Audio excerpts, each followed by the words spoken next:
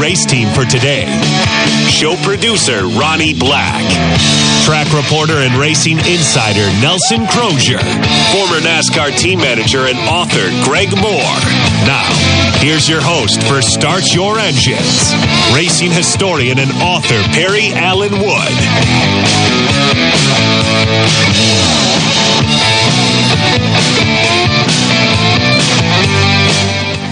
Good morning and welcome to Start Your Engines on Fox Sports Spartanburg. Are you having fun yet, Perry? Yeah, well, at least I woke up to a mixed bag. The weather's beautiful. The sunlight was pouring in the window. And the phone rang and Greg said, I can't make it this morning. So he's... we missed you, Greg, but we'll soldier on. We'll soldier on, and the reason Ronnie asked me if I'm having fun yet is because we've been talking about me learning how to run this board here and push these buttons and do all this stuff. Do I need a screwdriver? I don't think so. I hope not. If I need a screwdriver, I'm in trouble. I've been thinking about... been planning on learning how to run this thing, so we figured today would be as good a day as any, and so far so good. You can't run it until you... Well, I haven't had to push but one button so far. Well, we're on the air, though. Well, we are. Are we? Yep. Okay. All right. We're on the air, so good morning, Alan. Good morning, gentlemen. And welcome. You had some pretty good luck last weekend with your brother. Yeah, my brother messed around with that wheeling action motorsports car. Tell everybody who your brother is. Mike Hill. Mike Hill's my brother. He worked for NASCAR for about 25 years for Junior Johnson. Now he's swapped over to this Action Motorsports in this IMSA division. They run the prototype cars. They messed around. I think they run second at Daytona with the 31 wheeling car, was leading till they, kind of had that rain delay. Then they went back to racing, kind of slid off the racetrack there in the first turn, but still come in second. But now they messed around 1 to 12 hours of Sebring. So that's pretty impressive. Yeah, that's impressive. And it wasn't all dry weather yet last week either. There was a lot of rain down there. There was a lot of rain down there last week. They actually got two cars. They got the 31 wheeling car and the 5 Action Motorsports. Mustang sampling car, which is it finished third in that division. Now, I thought they were both the Cadillacs. They are both Cadillacs. Cadillac finished 1, 2, and 3. The second place car was the Taylor boys, or Taylor.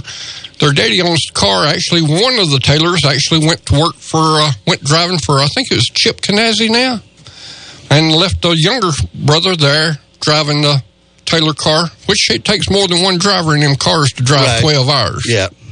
Now, has your team got to run in circles yet this year? We're going to get to make some.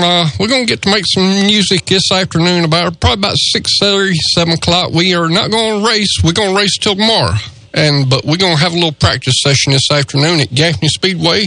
The track's going to open at 4 o'clock. We're going to have a practice session from like 6 to 9 tonight, and then we're going to go back and go racing tomorrow.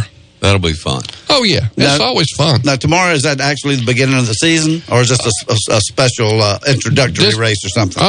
Our season was supposed to start about 4 or 5 weeks ago, but as y'all know, it's been raining constantly but this is, I think, we need to celebrate this. This is the first week I've had no rain. Oh, it's beautiful out there. And we're going to start having some 70-degree weather, so, I was at a baseball game last night, and it was gorgeous out there. It started getting a little chilly after the sun got all the way down, but it was still perfect baseball weather. But we're going to get we married tires up last night and stuff, and Danny took the trailer, went over and washed it at the car wash. So we, you got to look good going to these racetracks. Yeah, Absolutely. You do have to look good. And I tell you what, if you've ever seen their car, it's a beauty. Number 25. With Danny Tesner as the driver. But let's start off here and talk a little bit about what happened last week.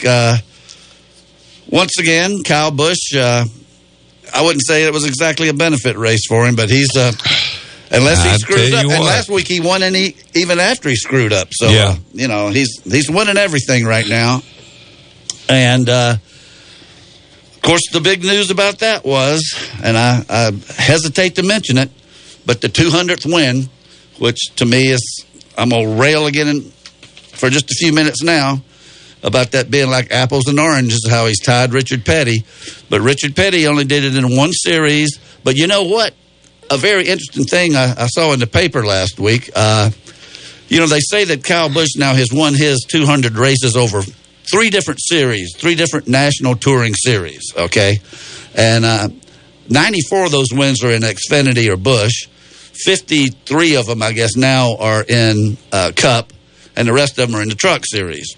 All of Richard Petty's were in the Grand National or Winston Cup division. However, as is pointed out right here, he won a 1959 convertible race in Columbia, South Carolina, which at the time was a NASCAR touring series. Right.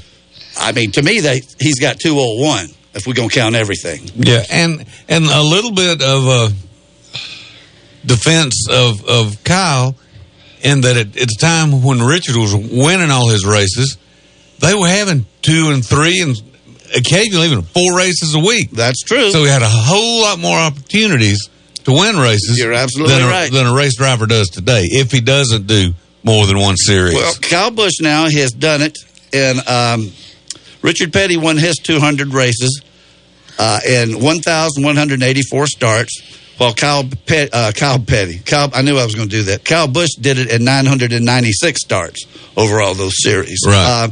I mean, it is an accomplishment, but I don't know. Now, it's not the same to me. Playing devil's advocate a little bit, I was just defending Kyle. But, too, when he goes back down to the Truck Series or to the Xfinity Series, you know he's going to have the best vehicle out there. And he leads every lap just about. I mean, it's not. He sits on the pole and leads every lap. And Richard did that a lot. And one more thing, there was also something in the old days. It may be called the K&W Series now or something like that, but they used to have, it was called Winston West. And every year when they ran Riverside, they'd stop back by Phoenix and run a race. And a lot of times it was on Monday because the race, or Monday or Tuesday or something like that. And Richard Petty won 4 of those. And I don't know if you considered Winston West a touring national series. Truly was not. It was a West Coast series. But he won 4 of those. So, I mean, maybe you could bump Richard up to 205. But I definitely think the convertible race at Columbia should count because that was, for 3 years, I can agree with that. They had the convertible division, and Curtis Turner and Joe Weatherly and all those guys were in it. And, I say he's got, if you're going to count it that way, he's got 1 more to go. Well, wait a minute, Perry. I've got a couple of problems with this now. Right. I think Richard got caught with left side tires and Spartanburg and Columbia, Fullerton and Shelby and all them places. I mean, Well, I'm not saying Kyle Busch didn't do it. I'm just saying don't compare it to Richard Petty. No. It's right. It's 2 different things. Richard did his at the top level. I don't care if sometime he had the right side tires on the left or he ran 4 times that week. He did what he did, and Kyle Busch did what he did. But to me, the 2 aren't comparable. You just got to put them both up on a pedestal. Okay. Yeah, but what I like, and y'all know what I like too, is way back when they didn't go over and try to act like they was hitting each other. They was actually fights, and they was actually, you didn't do what you're supposed to do, and it's just like Talladega now. I went down there, been going down there ever since, or the year after Allison went through the fence down there, up to a couple of years ago, and about, 10 years ago. Well, it was right after Earnhardt got killed and stuff. Oh, what'd they do? They wanted to make it family friendly, and they did. They put polices, you can't spit without them being on you. You can't even walk through when you're leaving, you can't even have no fun no more. And then what happened? They wound up tearing all the grandstands down, tearing all that down, because of 2 things. They didn't want rednecks, and they didn't want a Dixie flag. Okay, all right. Well, we're going to cut you off right now, Terry, and because I got some other, Roll Tide, Terry, because we got some other things we usually cover at the beginning of the show, but appreciate you calling in. Keep us honest. Yes, sir. Okay, thank you. That was Roll Tide, Terry, and I really don't want to get into the Confederate flag and stuff right now. So, anyway, what I did want to mention with the few minutes we got left here before the first break, did you have another comment about that? Like I said, both of these boys, Richard, you got Kyle, you've got David Pearson, you've got Jimmy Johnson. All of them's done something in their lifetime. Exactly. Every one of them. If you could put them all up on that pedestal and line them up, and if you had a race car, which one would you choose to put in your car? I mean, you'd put every one of them. Well, speaking of who we put in our cars, they announced the new nominees for the Hall of Fame last week on March the 13th, actually. And our guest today, one of our guests, is Waddell Wilson, and he's on the list. He's one of the 6 new nominees that they put on the list for the NASCAR Hall of Fame that will be voted on May 22nd. And the list, if I can read it very quickly here, the new people on the list are Sam Ard, Neil Bonnet, Marvin Pants, Jim Paschal, Tony Stewart, and Red Vogt, who should have been in like the second class as far as I'm concerned, since he invented the name NASCAR. And that's just one of the reasons. He was like the preeminent mechanic to begin with, you know, even before there was a NASCAR.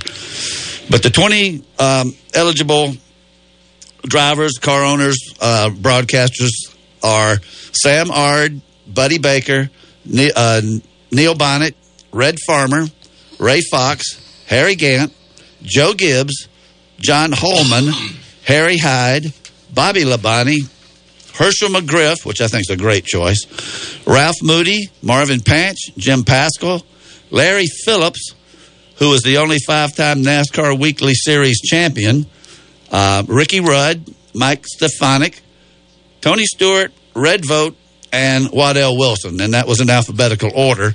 And for the 5 nominees for the Landmark Award, it's Edsel Ford II, Alvin Hawkins from Spartanburg, who lived right out there on East Main Street, right about where Zaxby's is now, and used to have a go-kart track next to his house. Mike Helton, friend of the show, who's on, a lot of these people are friends of the show, but Mike usually starts and ends the season with us. And Dr. Joseph Matoli, who founded Pocono, and Ralph Seagraves, who was one of the instrumental figures in Winston when R.J. Reynolds Tobacco came in. So that's a pretty good list of people. And every one that you just mentioned, every one of them deserves to be in this Hall of Fame. Tell you wrong. Yep, and some of them maybe a little overdue, maybe a couple of others you aren't as familiar with. And as the weeks go on, maybe we'll highlight 2 or 3 of them. Maybe we'll have a couple of them on the show. I know Ricky Rudd's a regular, and we'll have some of these guys on here, and Waddell Wilson will be on today, and he's one of them. Now, I want to warn you people out there listening, both of you, that Ronnie's going to sort of be walking me through pushing these buttons and doing these commercials, and we have to take a break right now. And when we come back, we are going to... It's time for a break, right, Ronnie? Yeah. We're going to come back, and we're going to talk to Waddell Wilson. And this one? Yeah. Okay. Slide this up and slide these down and push that button. Which one? Mouse. The mouse. Okay. This one? Yes. Okay. All right. Bottom left. We are going to be right back, and we're going to talk to Waddell Wilson. You're listening to Start Your Engines on Fox Sports Spartanburg. Want to talk racing with the guys? Call the Sign Force hotline now at 864-468-1400. Start Your Engine returns in a moment on Fox Sports 1400 and 98.3 FM. Steve and Jerry here from the world-famous Beacon Drive-In in Spartanburg. The Beacon has served over 300 menu selections of burgers, barbecue, chicken, fish, and more for over 70 years. Jerry, what's been the most popular? Chili cheese, flat tie. I do flounder. Cheeseburger like a burger, make it cry. Give me a bacon with no trim. Had a feeling you'd say that. Join Steve and Jerry at the world-famous Beacon Drive-In, John D. White Senior Boulevard in Spartanburg. Hey, plant tie. Speedy Lube in Inman says to save time is to lengthen life for you and your car. Let Speedy Lube, Asheville Highway in Inman, lengthen the life and performance of your vehicle. Speedy Lube offers professional ASE certified mechanical service for your car. Be it an oil change, AC work, tires, brakes, front end, or any type of major or minor repair. Trust Speedy Lube in Inman. Open weekdays from 8 till 6. For fast, fair, and friendly service, visit Speedy Lube, Asheville Highway in Inman. It's our favorite time of the year, football season, and Sports Talk has South Carolina covered from the coast to the mountains. This is Phil Kornblue. Join Will Pelagic, Tom Hayes, and me weeknights from 6 to 8. You'll hear from Dabo, Muschamp, players, and coaches as we break it all down for you, as we have over the last 3 decades. That's Sports Talk, weeknights at 6 here on Fox Sports 1400 and 98.3 FM. Every now and then, we need to get away and relax. And there's no better way than spending time at the lake. Watery Lake RV Park and Marina in Liberty Hill, South Carolina is the perfect place to decompress. At Watery Lake RV, enjoy full hookups, a bathhouse, bar and grill, and a boat ramp marina with ethanol-free gas. Hookups available on nightly, weekly, or monthly. Watery Lake RV Park and Marina in Liberty Hill, where families get away. Mention Fox Sports 1400 and get 5% off your stay up to 3 days. Call 803-273-3013. Are you sick of all the cookie-cutter, boring barbershops? If so, you need to visit the Iron Spur Barber Company in Hillcrest Shopping Center. At the Iron Spur Barber Company, professionalism and customer service is their top priority. Owner A.J. West makes sure that every customer gets exactly the haircut they want when they sit in his chair. So if you want to get your hair cut like you like it and in a fun man cave-like environment, then give A.J. a call at 864-466-5289. The Iron Spur Barber Company offers military and first responder discounts, and everyone is always welcome, even Clemson fans. First-time visitors mention this ad and get $5 off. Call for an appointment today at 466-5289. Hey, this is Ryan Clary. Join us weekdays at 3 for Open Mic Daily on Spartanburg's Fox Sports 1400. Now on FM at 98.3.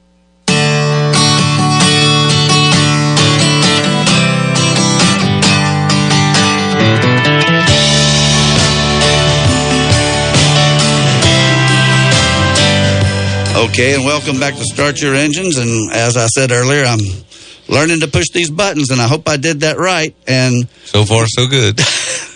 We're going to jump right into our first guest. And, they don't get more legendary and more famous in the garage area and around the NASCAR track than Waddell Wilson. Good morning, Waddell.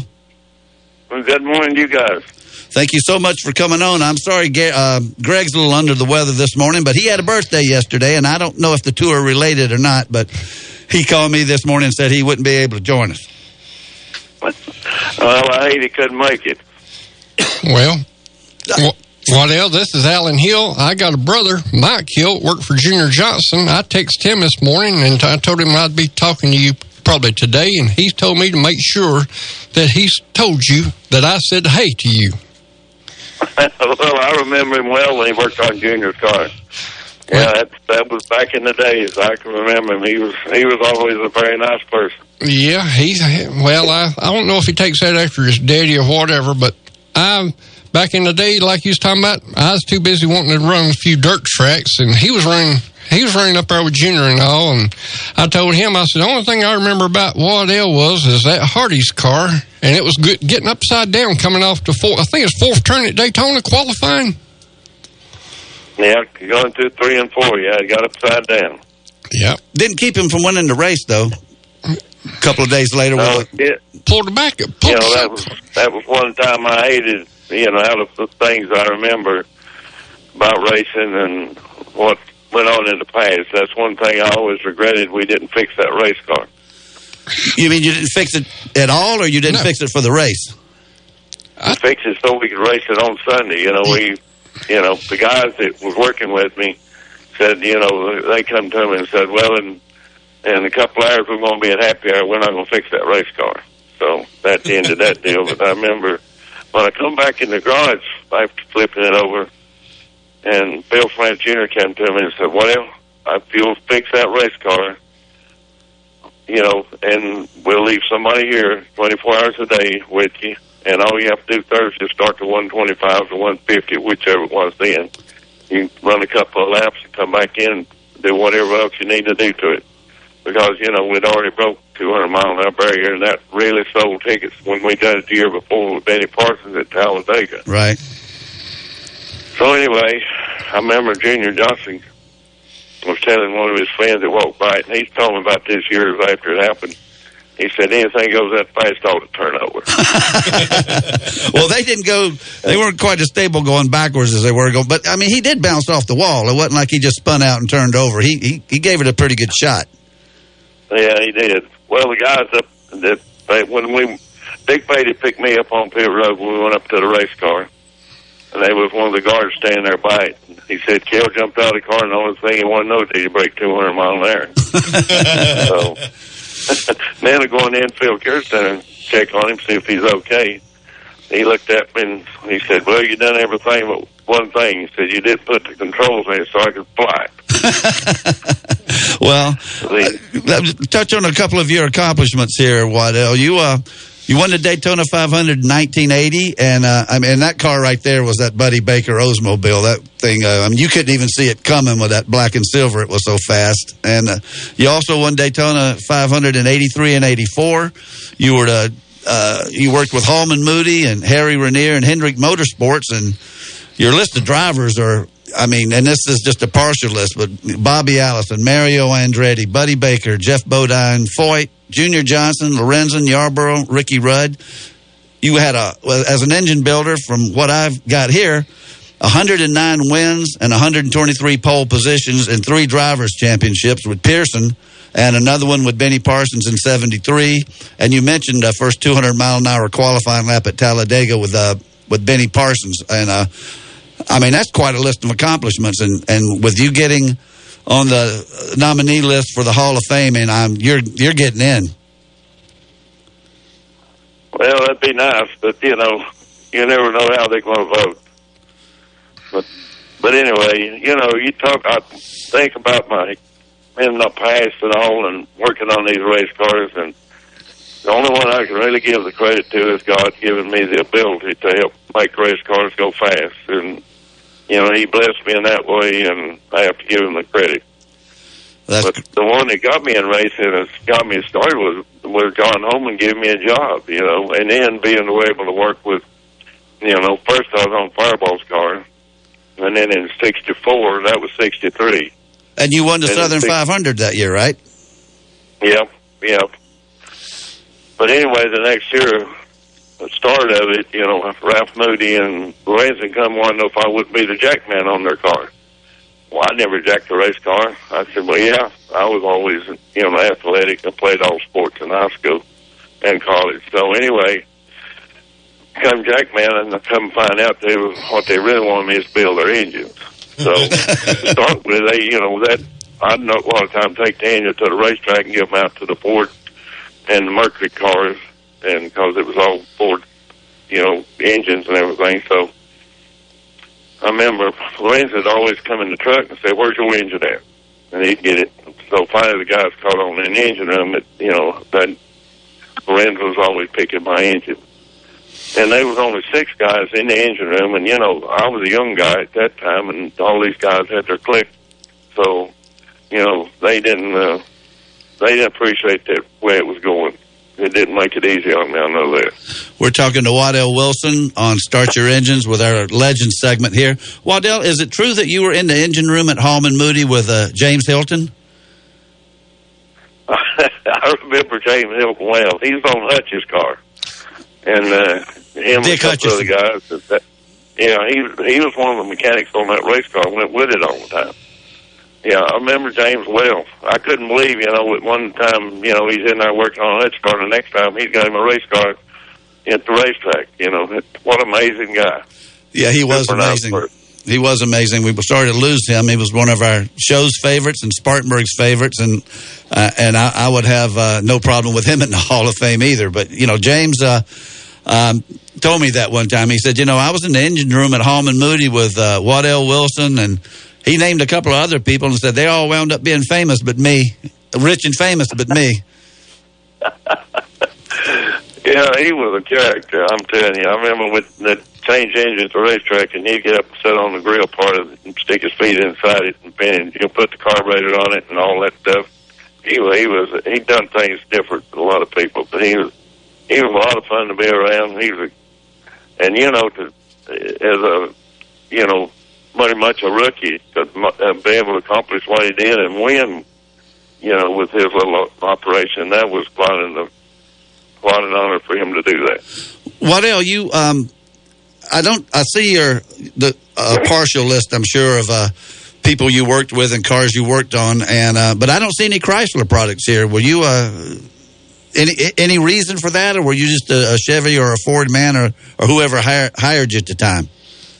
Well, at one time, Richard Petty and the guys, they'd asked me if I'd come down there around when I started them off to that. And then Paul Goldsmith and Ray Nichols wanted me to come to Indiana.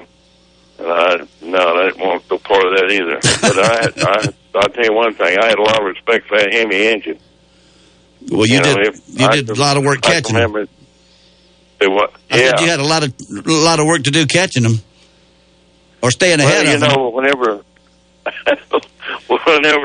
Richard Petty came to Daytona in '64, the February race, first race. Anyway, I was on Lorenzo's car, and they was over in one corner, and we was in the other corner, and they unloaded that car, and Lorenzo looked at it and said, that looks like a shoebox. It won't go nowhere. So we're out there with Bud Moore and some of them. Bud had the Mercury, and he was running right at 160 miles an hour, somewhere in that area, you know. Then we was about the same. And Richard come in there, didn't even run the first day. The next day, he come and fired that engine up, and I've never heard an engine sound as good as that engine. That was the keenest sounding engine.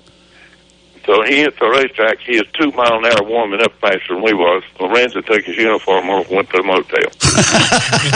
I had enough of this. So anyway, we gave him the race. I mean, we knew there was no way that we was going to catch him. I don't know, Freddie and I went to lunch or dinner that evening. I said, well, you know, we've done everything we know to do. I said, I'd like to try some things on the engine. He said, well, okay. So we worked on that engine. I changed cam timing. I'd advanced the cam. I'd retarded the cam. You know, I'd heard all these old guys in the engine room talk about this and that, but none of them had ever been able to try any of this stuff at the racetrack to see what really worked. And we went down there in January and didn't come back till March, so we had all kind of time to try whatever we wanted to try. And I remember Renzo would go by with Richard Petty where he is at in his stall, and he'd help him get in and get out of the garage. That's what he done all week. So it was amazing. But we worked on that thing, engine. It was anything we could think of at nighttime. We'd go to dinner together and talk about it. And then we put cams in Fireball's engine and Lorenzo's engine. We knew they wasn't going to make it. Halfway they blowed up. So the cam was too radical. The airplane couldn't keep up with it. But anyway, I had to remember having to stay down there because Ford built a fire lane. That was a big Galaxy cars that we was racing at that time. They built a fire lane, sent it down there for Fireball to test on Monday after the 500, and we done that. We went home. We went to Bristol and tested. We went to Atlanta and tested. Ford Motor Company wore us out in Homer and Moody, trying to get us, you know, where we could outrun that Chrysler. And Lorenzo, believe it or not, the next 7 races we run, he won. You know, we run Bristol, we won Atlanta, we run Darlington. It was amazing, you know, that period of time, how good that Lorenzo had gotten. He was one heck of a guy to work with and learn from. He was the golden boy. We're talking to Waddell Wilson on Start Your Engines. Waddell and I love hearing those stories. I mean, really, I could just sit back and let you just do the next hour and 20 minutes of the show. But, you know, was it any easier working on a Chevrolet or a Ford? Or did and another question along those lines, did the factories ever get in your way? I mean, in other words, when you had it figured out and then they came in and tried to help you? Well, the first question is, you know, working on whichever, you know, it didn't really matter, you know. Some of the guys, they'd get upset because we had to work on a Chevrolet, work on a Ford, and I'd always, you know, go talk to them. I said, what are you working for? I said, you're not working for a paycheck. Let's just make this car win or forget what model, what it is, whether it's a Chevrolet or Ford. Because some of them didn't like working changing, because we'd change every once in a while from Ford to Chevrolet or whichever way. But then, you know, it was, working on those cars was amazing. What was that second question? Did the factories ever come in and try to help you when you already had something figured out? I got started on that other side. But anyway, it was amazing. Back in the 60s when Ford was heavily into it, and, you know, I was building engines for whoever was driving a company car out of Homer and Moody. And I always ended up on the test with them. And they was 6 of those guys. And they was the smartest 6 people I was ever around. And they'd always say, we can't do what you guys can do, but we're here to help you whatever you need. And we worked together with them. And, you know, it was amazing things that we done back in the 60s. And I remember Leonard Wood come to me years later. He said he got invited on one of those tests one time, and he said, you guys are doing stuff back in the 60s that we're just now catching up on. You know, it was amazing, the Ford people, how smart they was, and the good engineers. But they'd always say that we can't do what you guys do. We try, but we can't. And that was actually, I was thinking about that as well. That I mean, you talk about going in and changing cams and doing this for Fireball and Fred Lorenzen and everything, but you just can't do that anymore, can you? No, not this day and time. Things have changed dramatically. You know, back in the day, you know, talking about Fireball in '63 at the Southern 500, he wrecked the race car in practice, and we had the cars sitting in that were our street cars. And I mean, you know, a couple of them was Ford sent us to drive back and forth from the racetrack. And we took parts and pieces off those street cars and put on that race car. So they were the same thing. And you could go to Ford dealership or Chevrolet dealership and buy the same engines that we were putting together, because they'd send them, Ford was sending, you know, tractor trailer load of engines in, and we'd take them apart, blue paint them, put them back together. And that's what we raced. You know, it's the same parts and pieces. I don't care what anybody says. It was better back then. Well, and back in your heyday, engine building, I've always been told, was as much art as it was science. That you had to just have that feel for it. You know, it was amazing. I have to agree with that. It was a feel. You know, it was a wide open field in a lot of ways. You know, whatever you want to do with camshafts and, you know, you couldn't change the bore and stroke. And I remember going home and come to me 2 or 3 times and said, what else? If I ever catch you cheating, I'll fire you. He said, you guys are good enough to win without cheating. We got the best drivers, so let's don't be cheating. And it taught me not to do that, and I stayed that way. But those old guys, you could have learned from each one of them as you went along. But it was an amazing time to go back and remember those cars and how good it was.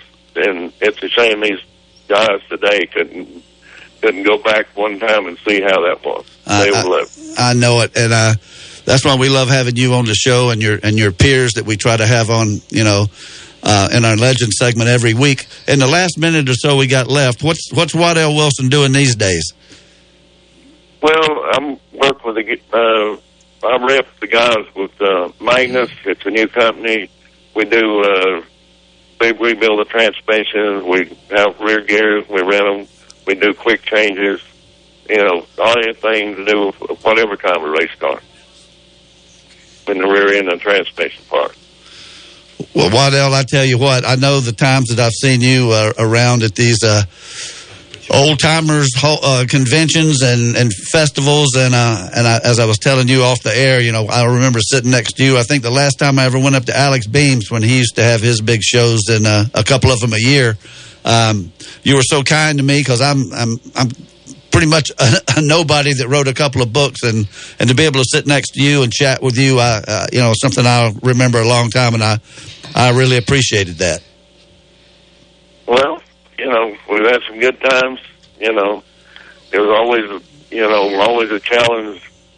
You know, every week there was a challenge on those race cars to work on them.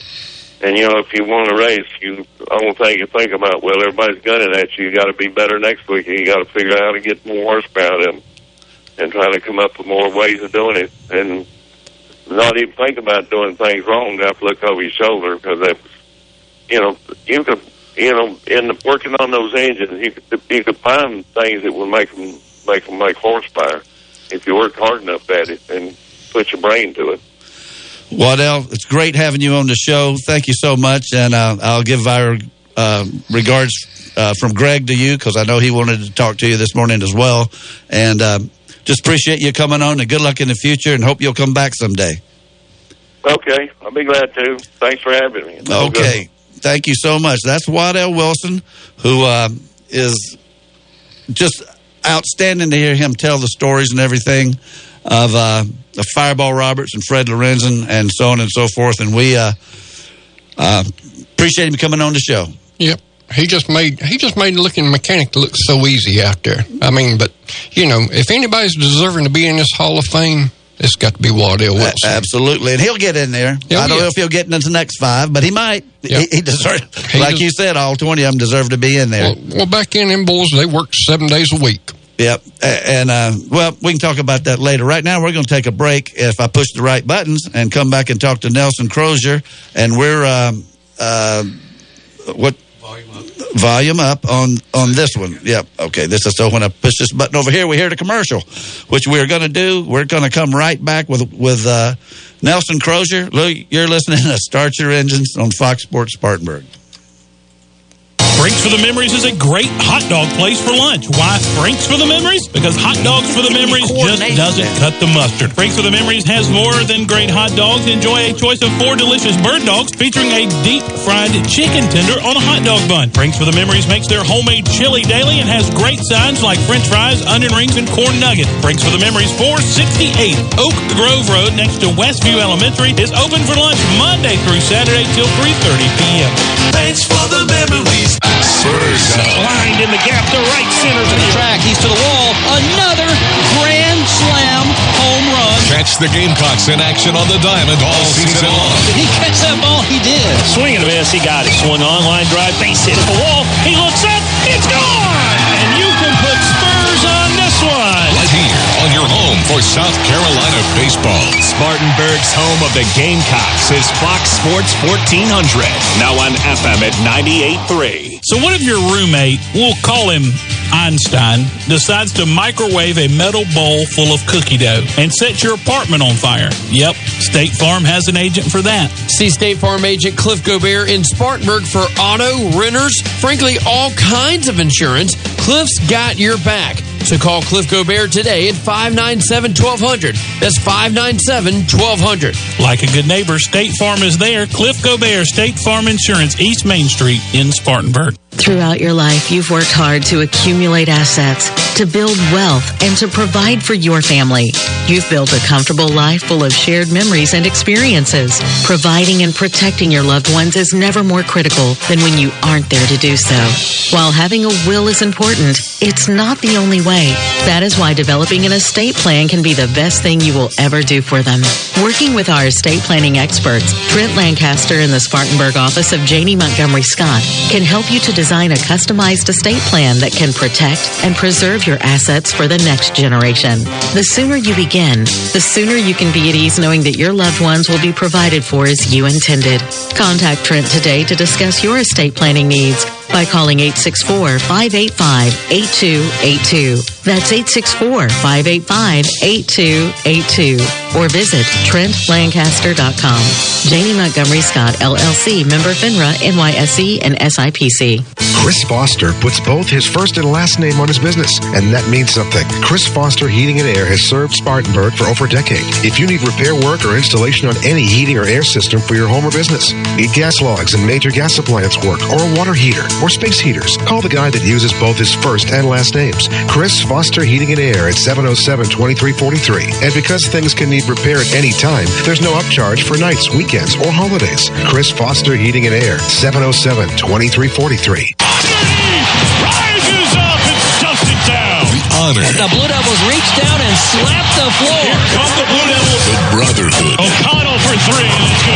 Laurier in transition and throw it down. Dumped home by White. This is Duke basketball. There's the lob. Williamson with a two-hand shot. Follow the Blue Devils all season long on your home for Duke basketball. Duke and Spartanburg's own Zion Williamson right here on Fox Sports 1400 and 98.3 FM.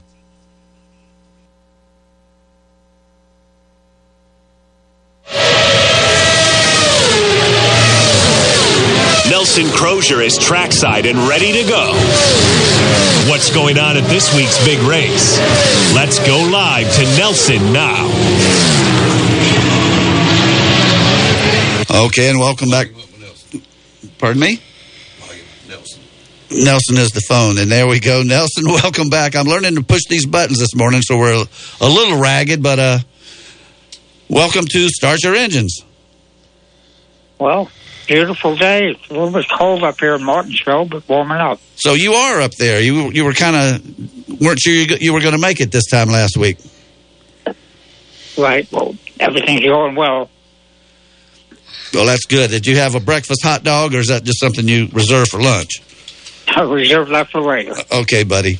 All right, so last week I've already done my ranting and raving about Kyle Busch tying Richard Petty's record, which I don't really think he has, but what's the scuttlebutt up there about that? And I know Kyle actually, I think, was trying to downplay it a little bit, but, you know, I sort of appreciated that, too. I guess there is some modesty in him, and he didn't want to make too big of a deal about it. But what do you think about that, and what else is going on? I know we got the trucks this afternoon.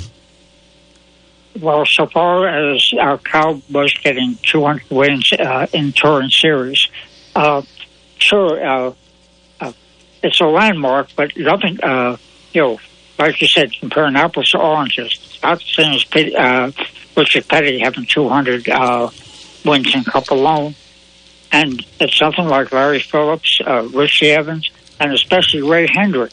You know, anywhere Ray went, anything he drove, he excelled in. You know, Richie Evans was the king of the Northeast. Ray Hendrick would go up and, you know, put the hurting on him.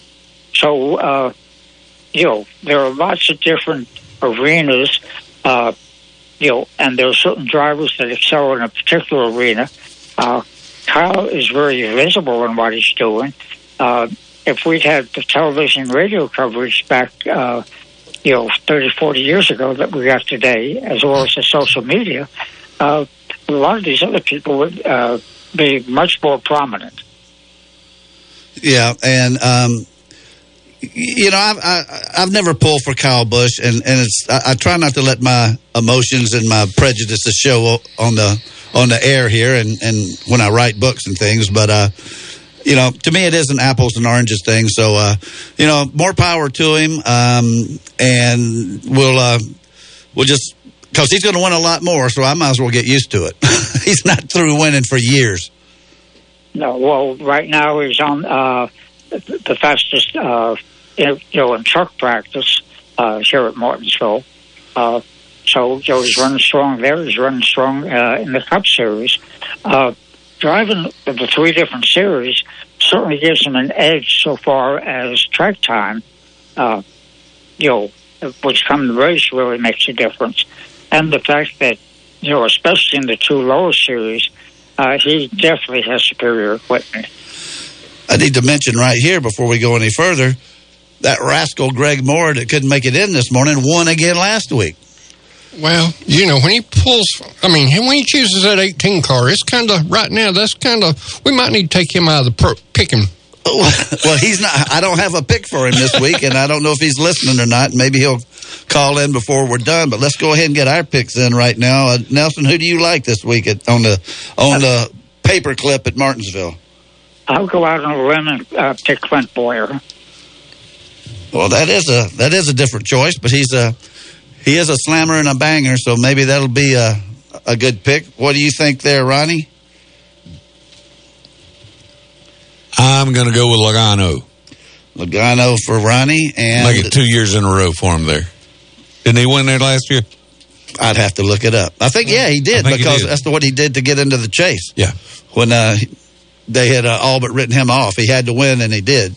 Well, I think he moved somebody out of the way.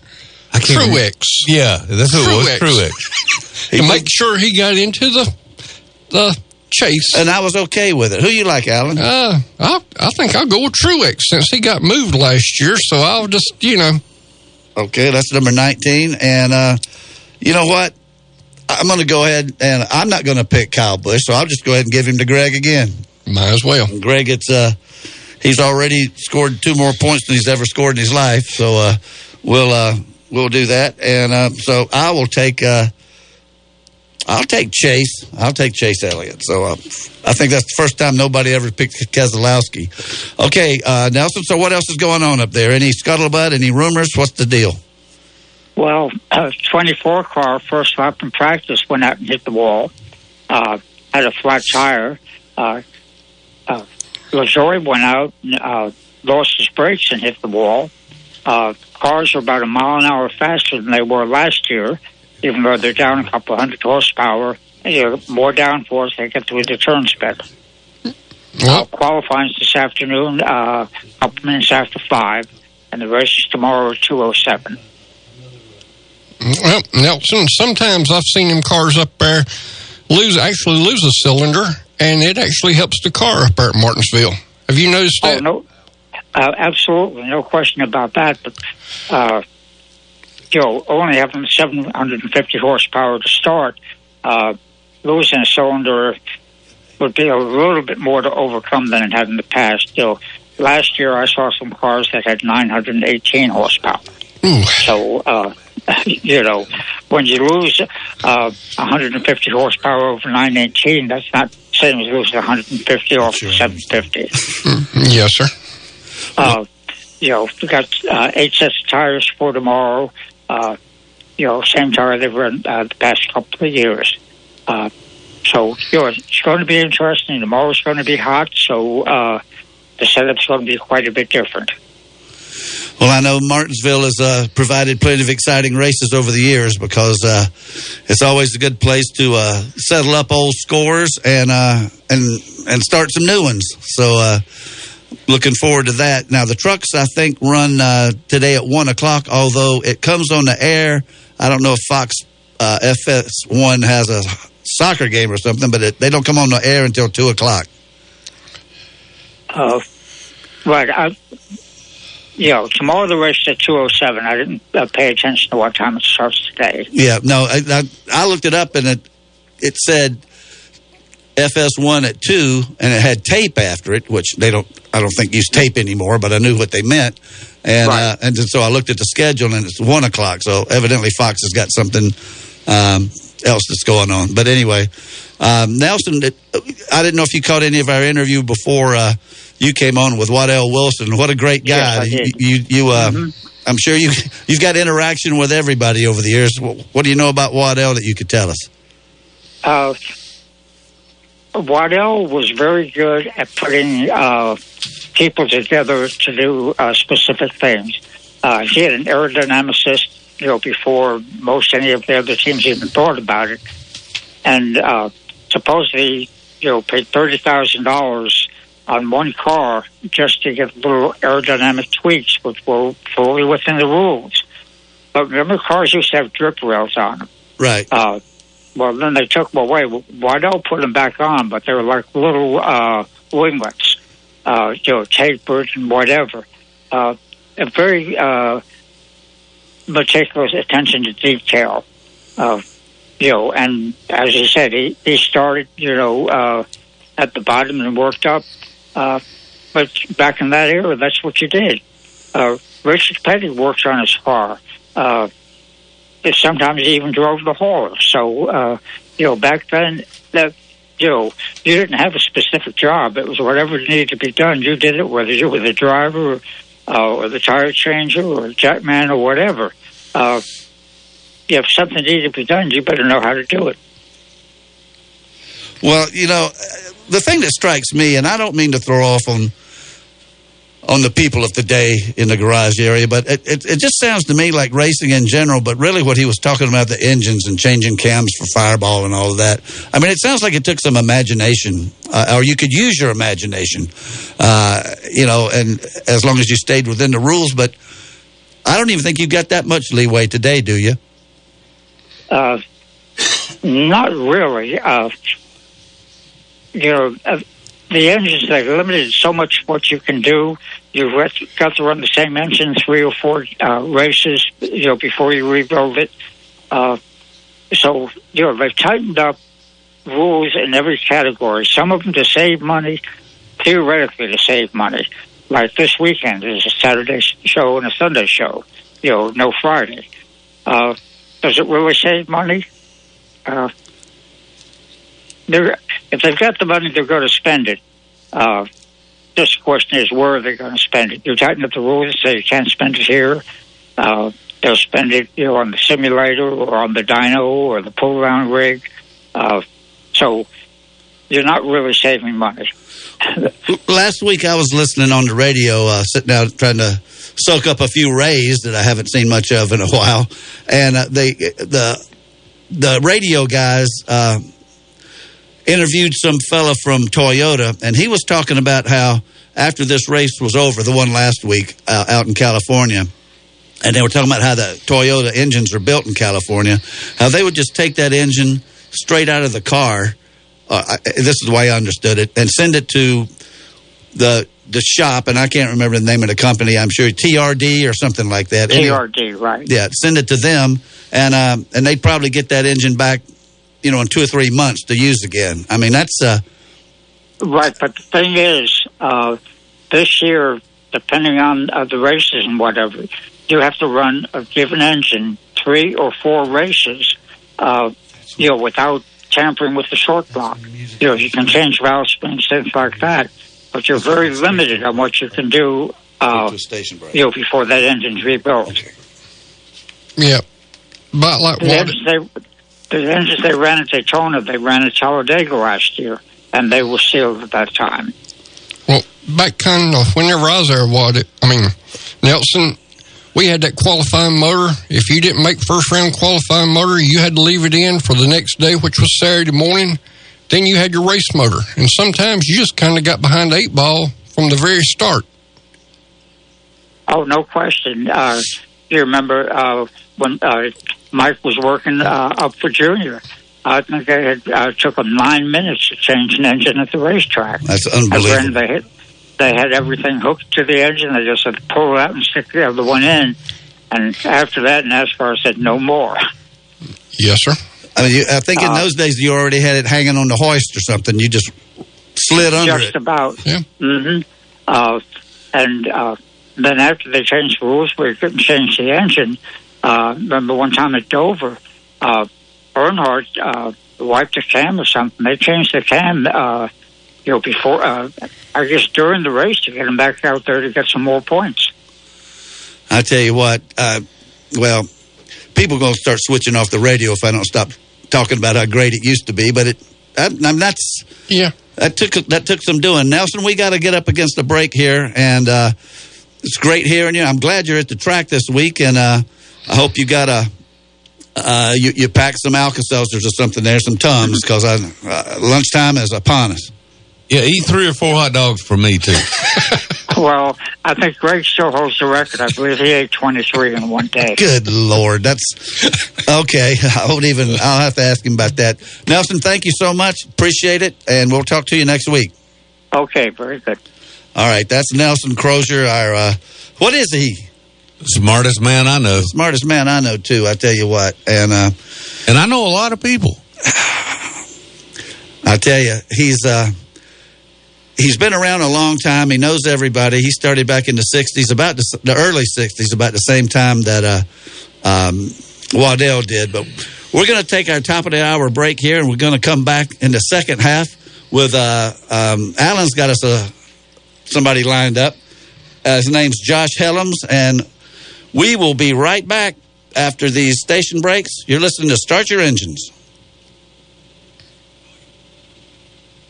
Baracus. It's Fox Sports 1400, WSBG Spartanburg. Now on FM at 98.3. Frank's for the Memories is a great hot dog place for lunch. Why Frank's for the Memories? Because hot dogs for the Memories just doesn't cut the mustard. Frank's for the Memories has more than great hot dogs. Enjoy a choice of 4 delicious bird dogs featuring a deep-fried chicken tender on a hot dog bun. Frank's for the Memories makes their homemade chili daily and has great signs like French fries, onion rings, and corn nuggets. Frank's for the Memories, 468 Oak Grove Road next to Westview Elementary, is open for lunch Monday through Saturday till 3:30 p.m.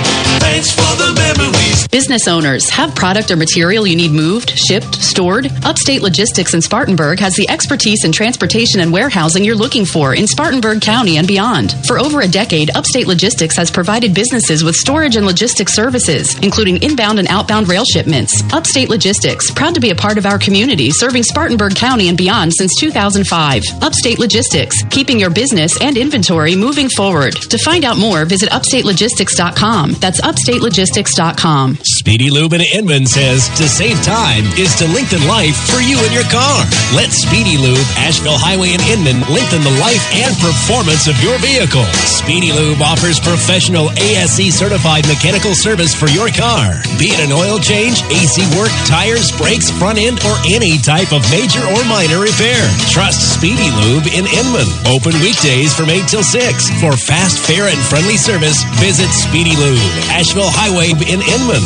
Throughout your life, you've worked hard to accumulate assets, to build wealth, and to provide for your family. You've built a comfortable life full of shared memories and experiences. Providing and protecting your loved ones is never more critical than when you aren't there to do so. While having a will is important, it's not the only way. That is why developing an estate plan can be the best thing you will ever do for them. Working with our estate planning experts, Trent Lancaster in the Spartanburg office of Janie Montgomery Scott can help you to design a customized estate plan that can protect and preserve your assets for the next generation. The sooner you begin, the sooner you can be at ease knowing that your loved ones will be provided for as you intended.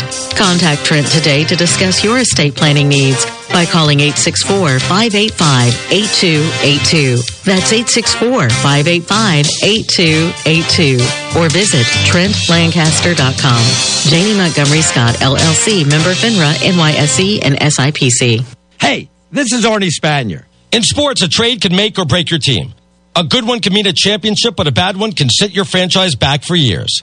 It's no different when it comes to selling or trading in your car. You need to make good choices, and with TrueCar, you've got a star on your roster. Just go to TrueCar, simply enter your license plate number, and watch how your car's details pop up. Then answer a few questions. Got a sports package or a moonroof? Watch as they bump up your car's value in real time. High mileage?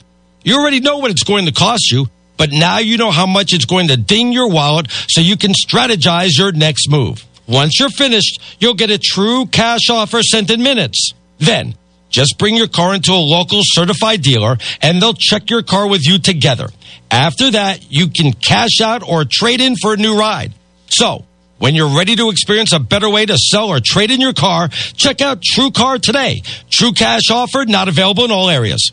Hey, not to brag, but Buffalo Wild Wings is the official chicken wing of the NCAA. Yep, so could it. You know who isn't the official chicken wing of the NCAA? Your couch. Because your couch doesn't have a partnership deal with the NCAA.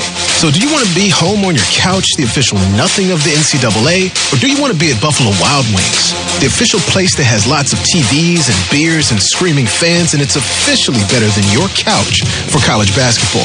Buffalo Wild Wings. Please drink responsibly. Rises up and stuffs it down. The honor. The Blue Devils reach down and slap the floor. Here come the Blue Devils. The brotherhood. O'Connell for three. Let's go.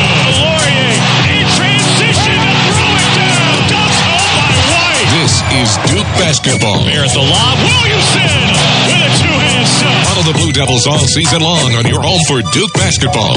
Duke and Spartanburg's own Zion Williamson right here on Fox Sports 1400 and 98.3 FM. Live from the Beacon Drive-In Studios in Spartanburg, South Carolina. Gentlemen, start your engine. Fox Sports 1400 and 98.3 FM presents Start Your Engines. Here's your race team for today. Show producer Ronnie Black. Track reporter and racing insider Nelson Crozier. Former NASCAR team manager and author Greg Moore.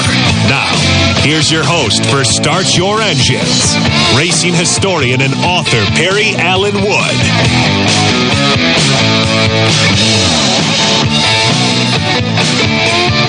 And welcome back to the second hour of Start Your Engines here on Fox Sports Spartanburg, the Beacon Drive-In Studios. That was smooth. Well, I didn't have to do but one thing.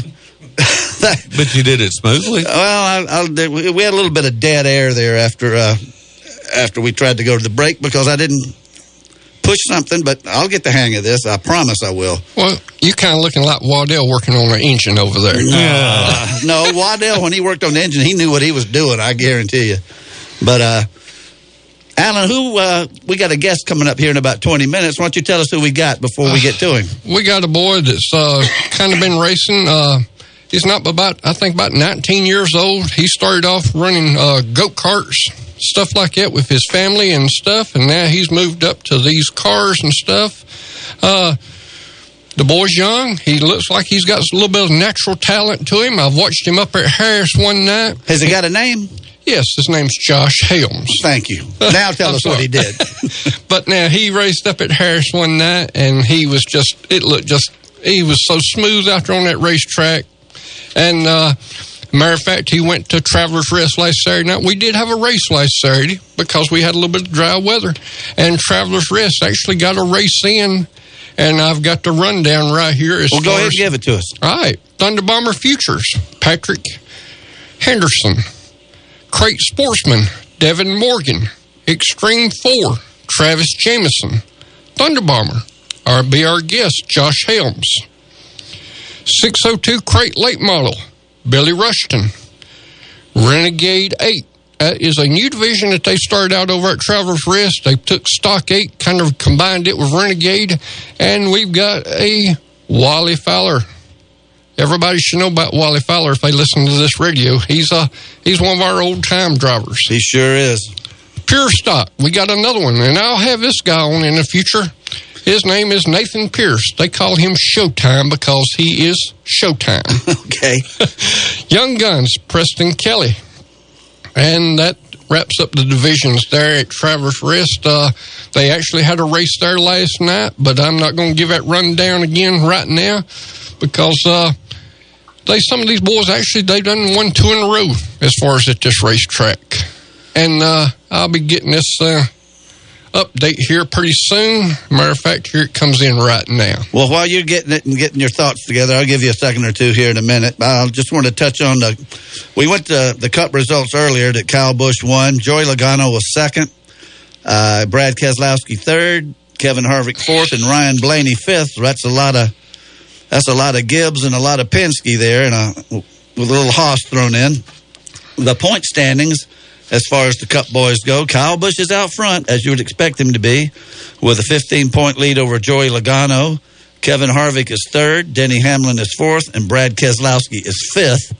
Looking quickly over to Xfinity, who is off this week. They ran the Production Alliance Group 300, and that was at California. Cole Custer was the winner. He actually had a fairly rousing duel with Kyle Busch and kept him from getting that elusive number 200 a day earlier.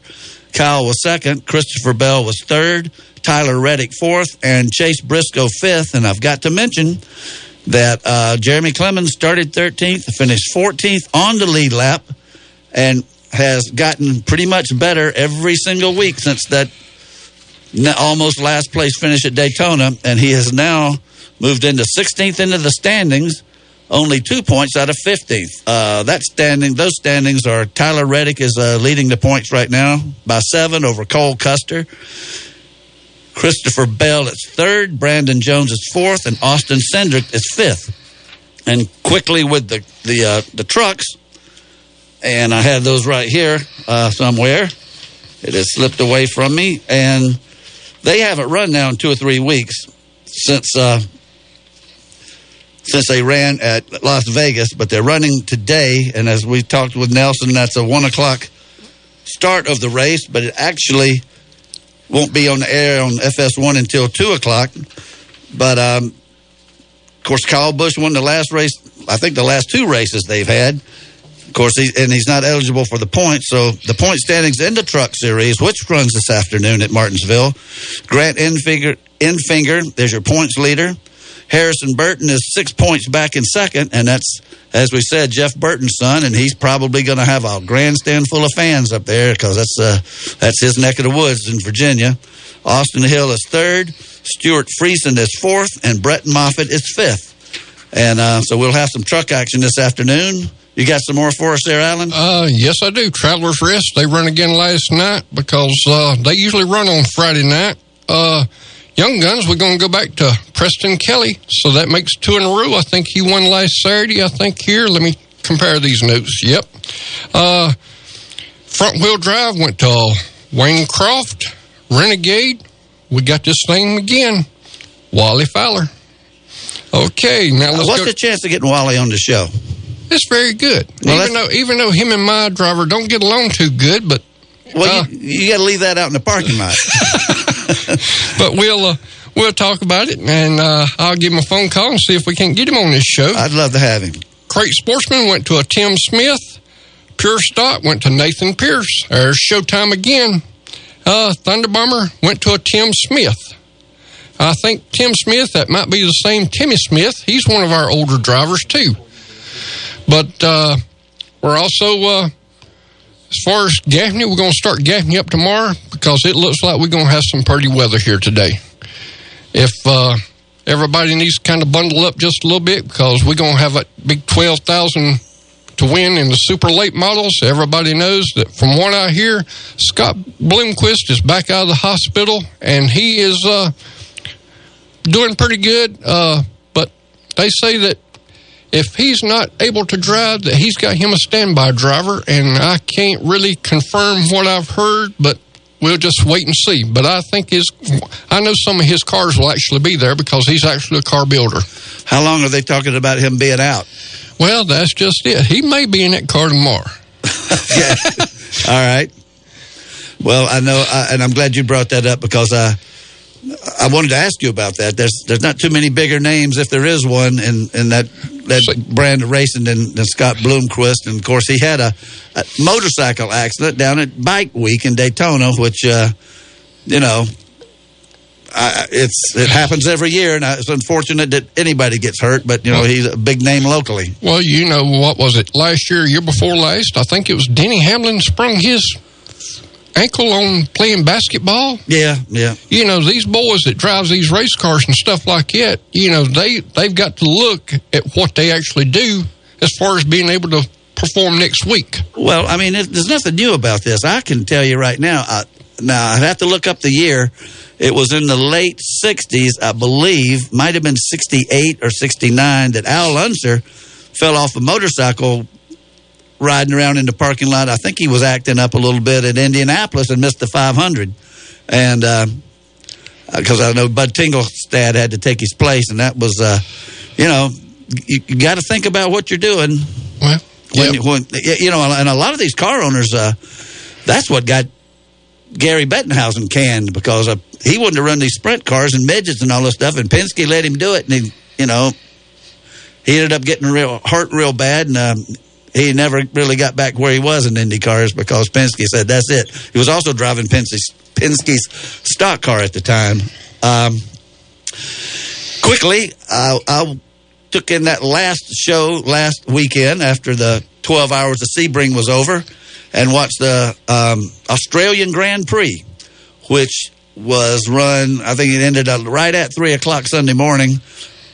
If you've never watched the Grand Prix race, I mean, it's almost like watching slot cars, and the technology is so incredible, and the way they do it, and the podium, and it's really something to behold, and they got a whole bunch of them left. That was only the first one, and Valtteri Bottas won it. He's from Finland, and he drives on the Mercedes team with Lewis Hamilton. Hamilton took the pole. Bottas hadn't won a race in 2 years since, I think, the last race of 2017, and jumped out front at the start and said adios, or how you say goodbye and finish. And he did finish out front. So that was it was quite a happy victory lane for him because I think they had sort of, well, he wouldn't be written off because he's running with the top team in Formula One, but he's just not one that shows up in victory lane that often. And so he's back, and he's obviously on top of their point standings. Lewis Hamilton was second. Max Verstappen was third. Sebastian Vettel was fourth. And Charles Leclerc was fifth. Now, Kevin Magnussen drives the only American entry, which is the Haas car, which is actually a Ferrari that they farmed out, and he finished sixth. So it was a very good finish for Kevin Magnussen. The other car that runs with him on the Haas team is Romain Grosjean, and he was running pretty well and fell out after 20 laps. So he did not finish. But the Grand Prix boys are off this week, and they will run at Bahrain next week, which is in the middle of the Persian Gulf, I think. I went there one time, believe it or not, and I'll tell my Bahrain story next week. Yeah, it's one of those really hot places. It was hot when I was there. With a lot of sand. Because there wasn't a war going on there, but they were fighting all around, and that was in the mid-'80s. So, Ronnie, is everything looking okay over here? Something just went to 0. We're good? We're good. Okay. I don't have to push any buttons yet? Not yet. But I push one in about 3 minutes? Okay. Like as I said, I'm still trying to figure this out. Volume up on this one? Okay. Down a little bit. Okay. Folks, you're learning along with me here this morning, and I had nothing to do with the testing the emergency broadcast system this morning. It just happened to luckily be while I was in my first 10 minutes of doing Ronnie's job for him. Not quite flying solo, but you're pretty close. I tell you what, and we are not in any shape, way, or form trying to get rid of Ronnie. It's just that he's going to have some weeks that he has to do Burns track and Southern Wesleyan football or softball or baseball. Southern Wesleyan track. Southern Wesleyan track and upstate softball and baseball. And Ronnie's just got a full plate with his golden tones over the public address system, and he's not always going to be able to make it here. And so somebody have a microphone will travel. Well, that's right. And so, there's a lot of times I don't want to have to tell Ryan Clary that, can somebody fill in for Ronnie this week when all I got to do is learn to do this myself. And I've sort of put it off and wanted to learn it over the winter and didn't do it for one reason or another. So anyway, here I am trying to learn to do it today. And it's everybody says it's easy and it's no problem, but and I may say the same thing in a couple of months, but right now I'm sort of stumbling through it. And if there's some dead air here or there, or you get two people talking, or two things playing at the same time, that's my fault too. But you just bear with us, and hopefully we'll have a good show, even if Ronnie's not here. I'm sure you will. Well, I'm not so sure, but I hope so. Once again, this would be a good opportunity to thank Lanny McKinney, who does our podcast every week. And I don't know if he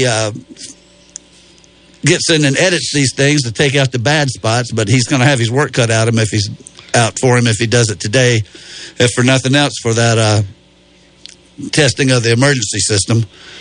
But Lanny, we appreciate everything you do for us, and you always do a great job. That's our podcast where you can listen to all of our shows. Just go on your smartphone to podcast and put in Start Your Engines, and he's got every show we've ever done. And I actually am getting into the habit of, after I get my yard work done, which I haven't had a chance to do much this year, but after I get my yard work done, I sit out there in a lounge chair and listen to it, or listen to most of it, and very entertaining. I find myself chuckling at what we say and what our guests say, and it's something. If you're just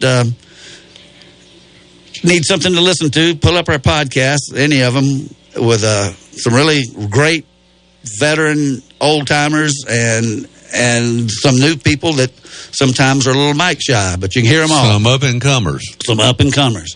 Okay, Ronnie, we got about 10 seconds. Is this about our good time to do it? That's good as any. Okay. Let's see if we can get through this here, and I'm going to click on the start automation. Mm-hmm. All right, we're going to do this right now. You're listening to Fox Sports Spartanburg from the Beacon Drive-In Studios. Want to talk racing with the guys? Call the Sign Force hotline now at 864-468-1400. Start Your Engine returns in a moment on Fox Sports 1400 and 98.3 FM. For years now, we've been telling you about Palmetto Spirit's tremendous wine selection. We've told you about Palmetto Spirits carrying special, small batch, handcrafted bourbons and whiskeys that you can't find anywhere else.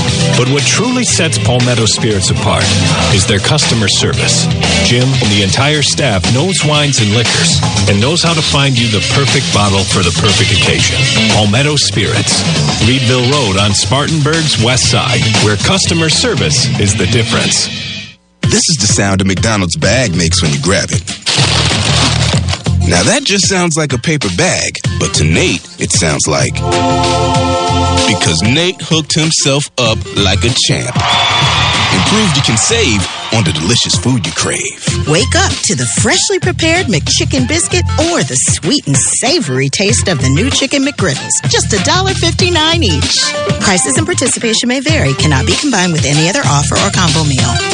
Business owners, have product or material you need moved, shipped, stored? Upstate Logistics in Spartanburg has the expertise in transportation and warehousing you're looking for in Spartanburg County and beyond. For over a decade, Upstate Logistics has provided businesses with storage and logistics services, including inbound and outbound rail shipments. Upstate Logistics, proud to be a part of our community, serving Spartanburg County and beyond since 2005. Upstate Logistics, keeping your business and inventory moving forward. To find out more, visit upstatelogistics.com. That's upstatelogistics.com. Steve and Jerry here from the world-famous Beacon Drive-In in Spartanburg. The Beacon has served over 300 menu selections of burgers, barbecue, chicken, fish, and more for over 70 years. Jerry, what's been the most popular? Chili cheese, flat tie, ID flounder, cheeseburger like a burger, make it cry. Give me a bacon with no trim. Had a feeling you'd say that. Join Steve and Jerry at the world-famous Beacon Drive-In, John D. White Senior Boulevard in Spartanburg. Hey, plant tie. I used to have a sweet tooth. Had it removed when I was a kid. So what do I crave instead of chocolate? A big red box from Grainger. Grainger satisfies my craving for great customer service with 24/7 support, effortless ordering, and same-day pickup or next-day delivery options. No busy signals, no cavities. I love Grainger. You know why? Because when it comes to reliable product and technical support, Grainger's got your back. Call or click Grainger.com to see for yourself. Grainger, for the ones who get it done. Hey, it's Ben Maller. Great news. There's a quick way you could save money. Switch to Geico. All it takes is 15 minutes to find out if you could save 15% or more on car insurance. And Geico offers coverage for more than just car insurance. Got a motorcycle? Geico's got you covered. Got an RV? Covered. Got a boat? Covered. And there's so much more Geico could help with. Plus, don't forget the discounts. So listen up. Go to geico.com today. See how much you could save. That's geico.com. Fox Sports 1400 is now bigger and better than ever. Why? You were on an FM station. Because we're now on the FM dial at 98.3. Fox Sports 1400. Now bigger and better at 98.3 FM.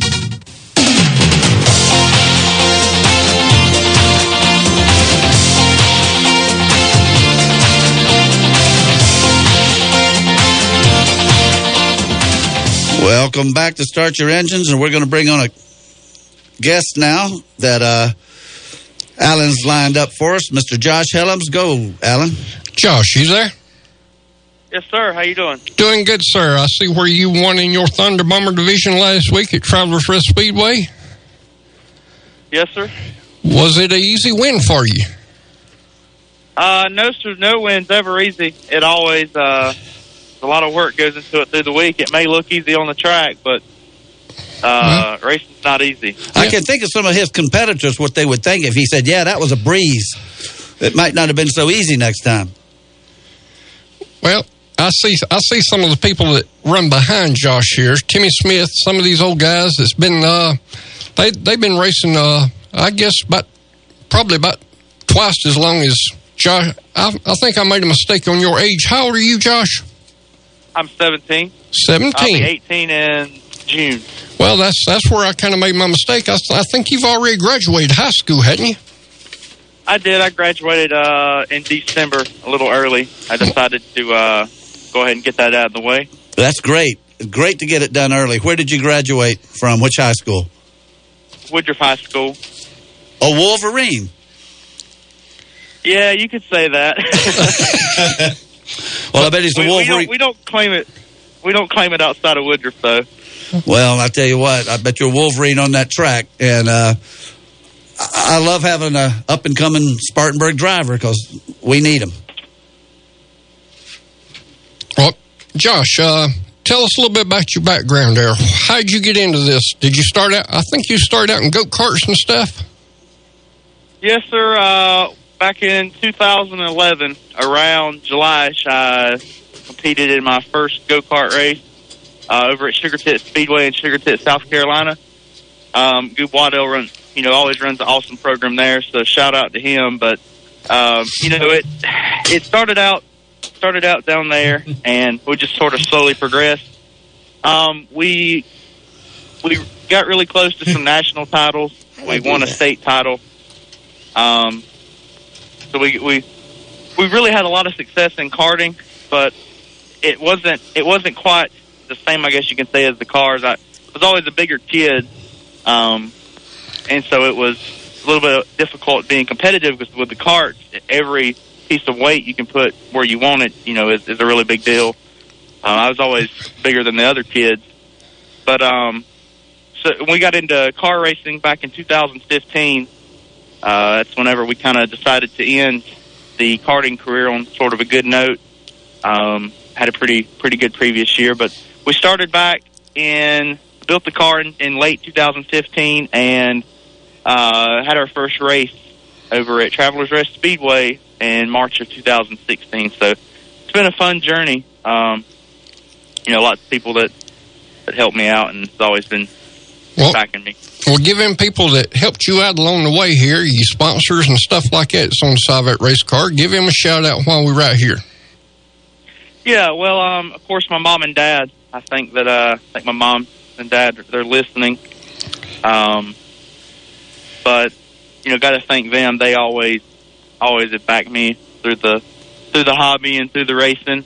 I got a couple new sponsors whenever I got into the cars. Affordable Pest Control. Israel Robertson there, he does an awesome job keeping your house clean of bugs, preventing termites, stuff like that. So he's really been a lot of help. He helps us over the year. Carolina Driveline, man, Tom, he's just a good guy all around. He helps just about anybody, and he's always helped us. Lanny Irby, man, he builds the best race car, in my opinion, around as far as, any of his competitors go. They can't shake a stick at him. Lanny is awesome. Lanny is an awesome guy. He's always supported me in our racing career. So, they're just, and my fans, man, my family, they're everywhere we go. We take the whole family. My brother, both sets of my grandparents, I'm lucky to still have them, blessed to have them. They go everywhere we go. So, I'm just surrounded by really good people, and that makes it all the fun. It's a family affair. We all do it together, and that's kind of what it's about. If it's not about family and it's not fun with family, what's the point in doing it? That's exactly right. This kid's got it together. I can tell you that right now, and I hope it stays going this well for you, and I hope we got all those listeners. Yep. But I see where at one time I think you was running crate late model series and stuff. From what I hear, you wasn't having that much fun with it, or what? Now you went back to this Thunder Bomber series, and it's kind of put the driver back into the program. Yeah, we went 602 late model racing. We started off in Thunder Bomber. It was the beginner class back when we started. We won some races our first year. Had a really awesome first year. We moved to Crate Sportsman about midway through the year. We ended up winning the Crate Nationals over at Harris. Just kind of moved through the ranks there. Decided we wanted to kind of get away from that because at the time, man, it was like you were junking cars every week in Crate Sportsman. I'm sure some of the other guys could compare it. It was getting really rough, and so we decided to buy a 602 late model.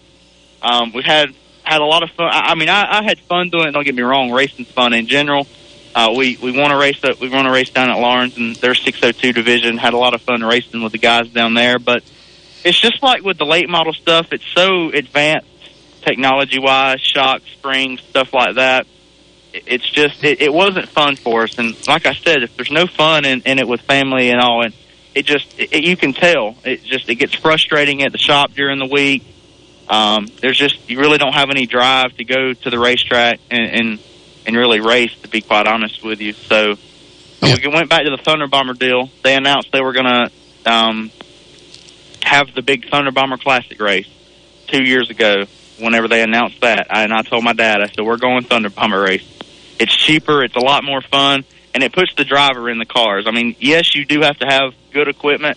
You know, it makes a difference when you get out in the shop all day, you know, every day, or when you get home from work or whatever, and work on the car. That really makes a big difference. A lot of guys don't understand that. They think that you just, you know, have a parts shop and throw parts on it and go race, but it takes a lot of work too. If you've got, you know, decent equipment that you can work with, then you can make your equipment work too. So that's been our biggest thing, is just working on the cars and kind of racing where we can afford, to be honest. I mean, a lot of times in racing it's not fun when you're all over the place, because you know it's tough to afford being in one class or the other. So we just do it for fun, and like I said, no fun. It's just not worth doing if you're not having fun. So well, when it's all about. When it starts feeling like work, that might be the time to think about something else, which leads to my question. Where do you want this to lead? Do you have aspirations to be a race driver? I mean, permanently, and there's nothing wrong with that. I'm 67 years old, and I wish every day I could be a race driver. But, I mean, is that what you want to do? I enjoy the driving. I'm actually over at Cherokee Speedway right now. We've been working on the track all week, getting it ready. I really enjoy this side of it too, and I've always wanted to be a promoter, to own and operate a racetrack. That's my end dream. Now, if somebody would come up and say, "Hey, I want you to drive my super late model, or I want you to drive, you know, this or drive that," I mean, I probably wouldn't turn it down. But my ultimate goal is to run a racetrack, because not knocking anybody around here, but a lot of times you run into some promoting issues as far as just not being able to, I guess, do it the right way, for lack of a better word. But I just want to be a track promoter and try to do right by the racer and by the people. I know what it's like to be done wrong at the track, so that's what it's kind of all about. And in my perfect world would be to own a track and do right by just about everybody. So I got to tell you, that's not the answer I expected, Alan, but that's a great answer. Well, listen here. The guy that always wins and stuff like that, he's always saying that the track's trying to do him wrong whenever the guys back at the back there is coming forward. Well, if you got a problem with the track tonight, I think you know where to go. Josh's been working on it all week. Well, that's that's not good. Well, we're going to be over there this afternoon, and I think we're going to see what this track looks like. Now I know who to go to. Well, I got to ask one question here, and this just came to me earlier in the season. Did you have to use any soap? Did you put any soap suds on the track or whatever Alan was telling me about y'all use sometimes? That's classified. we don't like to disclose tricks, because if it works, good. If it doesn't, then we need to go back and punt. But well, I got a guy here. He'll tell me next week whether it worked or not, and he'll get his soil analyst out there and tell me what the makeup of the clay was. I got another question for you that I usually ask the younger drivers. How's being a race driver at your age for finding companionship of the opposite sex? There's a lot of pit lizards. You have to watch out for those. Pit lizards. I mean, yeah, my mama always says you got to watch out for those and not to let them distract you or bring you down. But we've always made a joke. I was leading a big Renegade race, and I had something break on my car. I ended up turning in front of the field about a straightaway, and I said, "Oh, Mom, it was the pit lizard on the fence on the straightaway." That's all it was. But I've heard them called Fitz bunnies too. But we're talking about our female fans, and we need them. So let's don't disparage them too much here. Oh yeah. It's always good to have female fans, but you do have to be careful. I mean, that goes both ways. It really does. I mean, if you're a female driver, you have to be careful, just not to get bogged down in society. I guess it's a tough world these days, and being a younger person is tough because you have a lot of negativity in the world, but it's not a political channel. So. No, you're doing great. You're doing great. You say it, and we'll air it.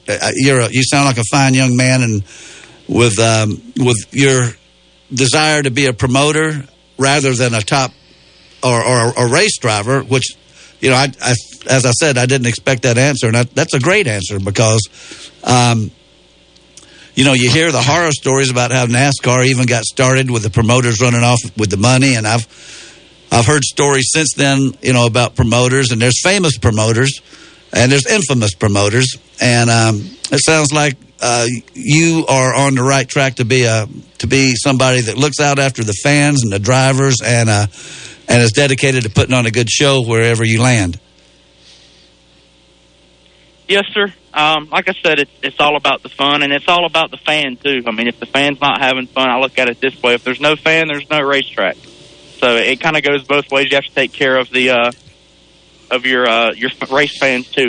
That's to me, that's the most important part, to make sure it's a good show for them. So, but although we do love to win, you know, Tribal Nationals, we had an awesome race over here, just side by side for laps after laps over here at Cherokee Speedway, and it was really amazing. So it's all about the fans too. Well, from what I hear, you got a top-notch race car, and for somebody that's not going to race in this race tomorrow and going to sit out and make sure that everybody at the racetrack's having a good time, that tells me a lot about you. Yes, sir. It can't always be about you. You know, you do have to try to do your best. Chad Wilson, he's been on the grader all week this week. He asked me a week ago if I'd come help him. And I told him, yeah. I said I'm doing it like I would want it to be. You never want to go to a racetrack and the track be just terrible or rough or you know, really muddy or really dry. It's all about perfection, to be honest, on a track. And like I said, I just strive to do the best that I can because I know that I always want the best. So, you know, past that, there's not much you can do. Yeah, and people don't realize that a lot of times it's the people behind the scenes that really don't get no credit for this. You know, the people that work in the concession stands that gives up every Saturday night and stuff like that to be over there. For us, I ain't going to say that for us to have a good time, but that's one of our passions.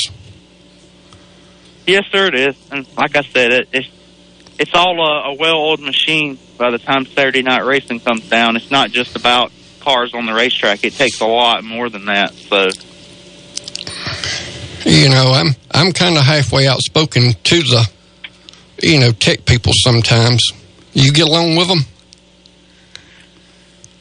Yes, it's always good to have a good relationship with the tech guys. And I look at it this way. I mean, if you're, you know, constantly cussing and fussing them, then you can't really expect much respect out of them. So it makes it difficult, you know, whenever. Well, here's the thing, you know, I look at it this way in life in general. Just treat someone with respect, and about the best you can expect in return is respect. And if they don't give it, then, you know, then you may have a reason to disrespect them for some reason. But as far as tech men go, they have a job to do.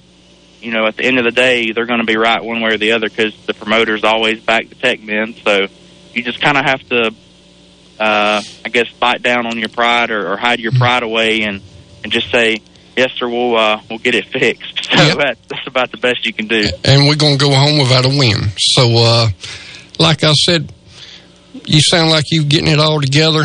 Your family's doing a great job. Everybody, if you ain't got your family out here in racing, I don't see, you know, that's most of the fun right there. But we fixing to wrap this show up right here with you, and we're going to have to go to a commercial break here in just a minute. I'm going to turn it back over here to Perry. You got anything else there, Perry? Nope. I just want to tell Josh how much we appreciated him coming on the show, and I'm very impressed with him, and I think we'll be hearing from him on and off the track in the future. Thanks for coming on the show, Josh. Yes, sir. I appreciate y'all having me. All right. That's Josh Helms, and he's a young man that's getting his feet wet in racing, and will We will. We'll be hearing more about him in the future. But right now, we're going to take our last break and come back and just sort of wrap it all up, shoot the bull a little bit. You are listening to Start Your Engines from the Beacon Drive-In Studios in Spartanburg.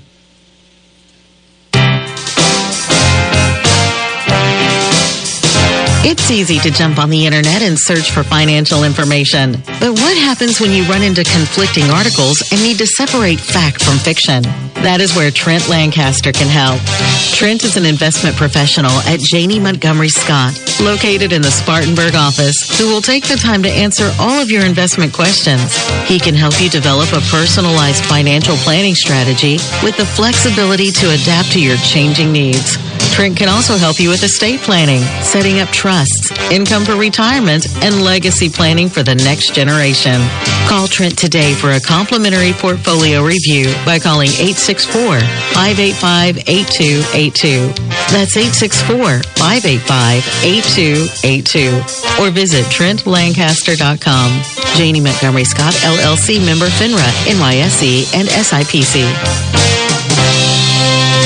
Steve and Jerry here from the world-famous Beacon Drive-In in Spartanburg. The Beacon has served over 300 menu selections of burgers, barbecue, chicken, fish, and more for over 70 years. Jerry, what's been the most popular? Chili cheese, I flat tie. I need flounder. Cheeseburger like a burger, make it cry. Give me a bacon with no trim.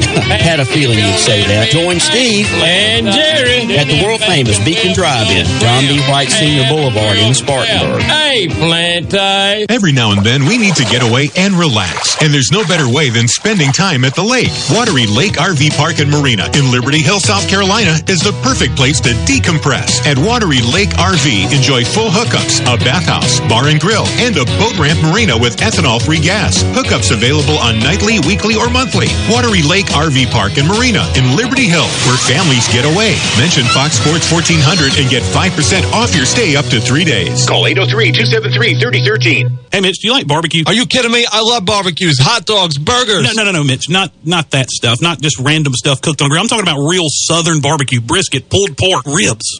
That does sound good. Where can I get that kind of barbecue? I'll tell you what, the best place around is Game Day Barbecue in Duncan. They have authentic Southern barbecue, like those ribs, that brisket, and that pulled pork, all coupled with great sides like macaroni and cheese, slaw, potato salad, baked beans. It's all great stuff. Game Day Barbecue, Highway 290 in Duncan. This ain't no Yankee barbecue. They do things the old-fashioned way. And now, a quick comparison from Grasshopper. When picking a phone number for business, what sounds more professional? Your personal number? Hold on, let me give you my cell. And actually, let me get yours too, just so I don't ignore your call, you know? Or a dedicated business number, courtesy of Grasshopper. It was a pleasure meeting you. Our number is 1-833-IT-TROOP. Give us a call anytime. There's no contest. Put your best voice forward with Grasshopper, the virtual phone system for small business. Try it free at grasshopper.com. Ask yourself, if you built a van for your business, where would you start? At the beginning, of course, with the people who invented the work van over 100 years ago, Mercedes-Benz. You'd give your new Mercedes-Benz Sprinter advanced technology and safety to keep you connected and protected. You'd make it available in diesel and gas, and there would be thousands of configurations and upfits to choose from. You build it right here in the USA, because your one-of-a-kind business deserves nothing less than a van that's built for you. Introducing the all-new Mercedes-Benz Sprinter, the safest, most innovative Sprinter yet, starting at just $33,790. Built for you, the all-new Sprinter, built in the USA. Mercedes-Benz, vans, born to run. MSRP excludes all options, taxes, title, registration, transportation charge, and dealer prep fee. Options, model availability, and actual dealer price may vary. See dealer for details about costs and terms. Equipment described as optional. 2019 Mercedes-Benz Sprinter available soon. Want to find out what's going on Fox Sports 1400? Visit our website at SpartanburgSportsRadio.com. We have everything you need, including the all-important Listen Live link. Find it all at SpartanburgSportsRadio.com.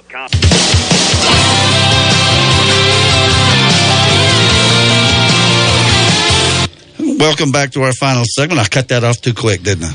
That's fine. It sounded good when I was fading it, but I'm getting the hang of it. Ronnie, you can just leave it on. Okay. And you can still. It's not too loud, but I can hear it. That's okay. You can still talk over it. Okay. So far, did I make a C? As long as you got headphone cord. Did I at least get a C for doing this so far? I'll give you a B+. No? Okay, well, we're not done. I got to tell you, I got this. I use these headphones, and I use them every week, and I used them all last year, and I've had them since I went to college, to journalism school. And they weigh 43 pounds. They belong in the Museum of Broadcasting or something. They're 40, I guess that'd make them about 49 years old. I'm wearing them right now. This cable's got a coil in it that has long since coiled out, and it's without the coil in it, this thing's about 20 feet long. I mean, it is long. And somehow or another, just sitting here doing this show today, it is so wrapped around the trunk of this chair that we bought that I've only got about a foot to play with here. I mean, I don't know how I did it. I think somebody's I'm not real sure myself. I don't know. Somebody must be under the table here wrapping it around, because it's impossible for me to have done this unless I just sat here and spun around in the chair. And I'd have to spin the wheels, on the legs. I'd have to spin the whole thing around to do what I've done. And it may take me to about 2 o'clock to get it untangled. But anyway, let me touch on what we got going on today and tomorrow. What's on TV today? Well, here we go. As I mentioned earlier, the trucks will be on at 2 o'clock, and that's a 1 hour delay from whatever FS1's got going on. Cup qualifying is at 5 o'clock this afternoon, and I think that'll be on FS1. The Indy cars will qualify at 3 o'clock this afternoon from that beautiful racetrack in Austin, specially built for the Indy cars and the Grand Prix cars. They ran late last year at the end of the Grand Prix season. I mean, it's incredible, that track, and it's not a street course. It's a speedway. Oh, not a speedway. It's a road course, and they will run tomorrow. It's called the IndyCar Classic at the Circuit of the Americas. It's called, and that will be at 1:30 green flag. I think the broadcast comes on at 1 o'clock, and that is on NBCSN. Well, we would be kind of remiss, too, if we didn't mention most every TV in Spartanburg is going to be tuned to about 2:30 this afternoon. Yeah, we got to mention, I tell you what, I love racing, but to heck with it. I'm watching Wofford. If you missed that game Thursday night, I mean, it didn't come on till 9:40, but it was, I tell you what, they got out in front of Seton Hall and got to a 16-point lead there in the first half, and then I think it was 10 at the half. Mm-hmm.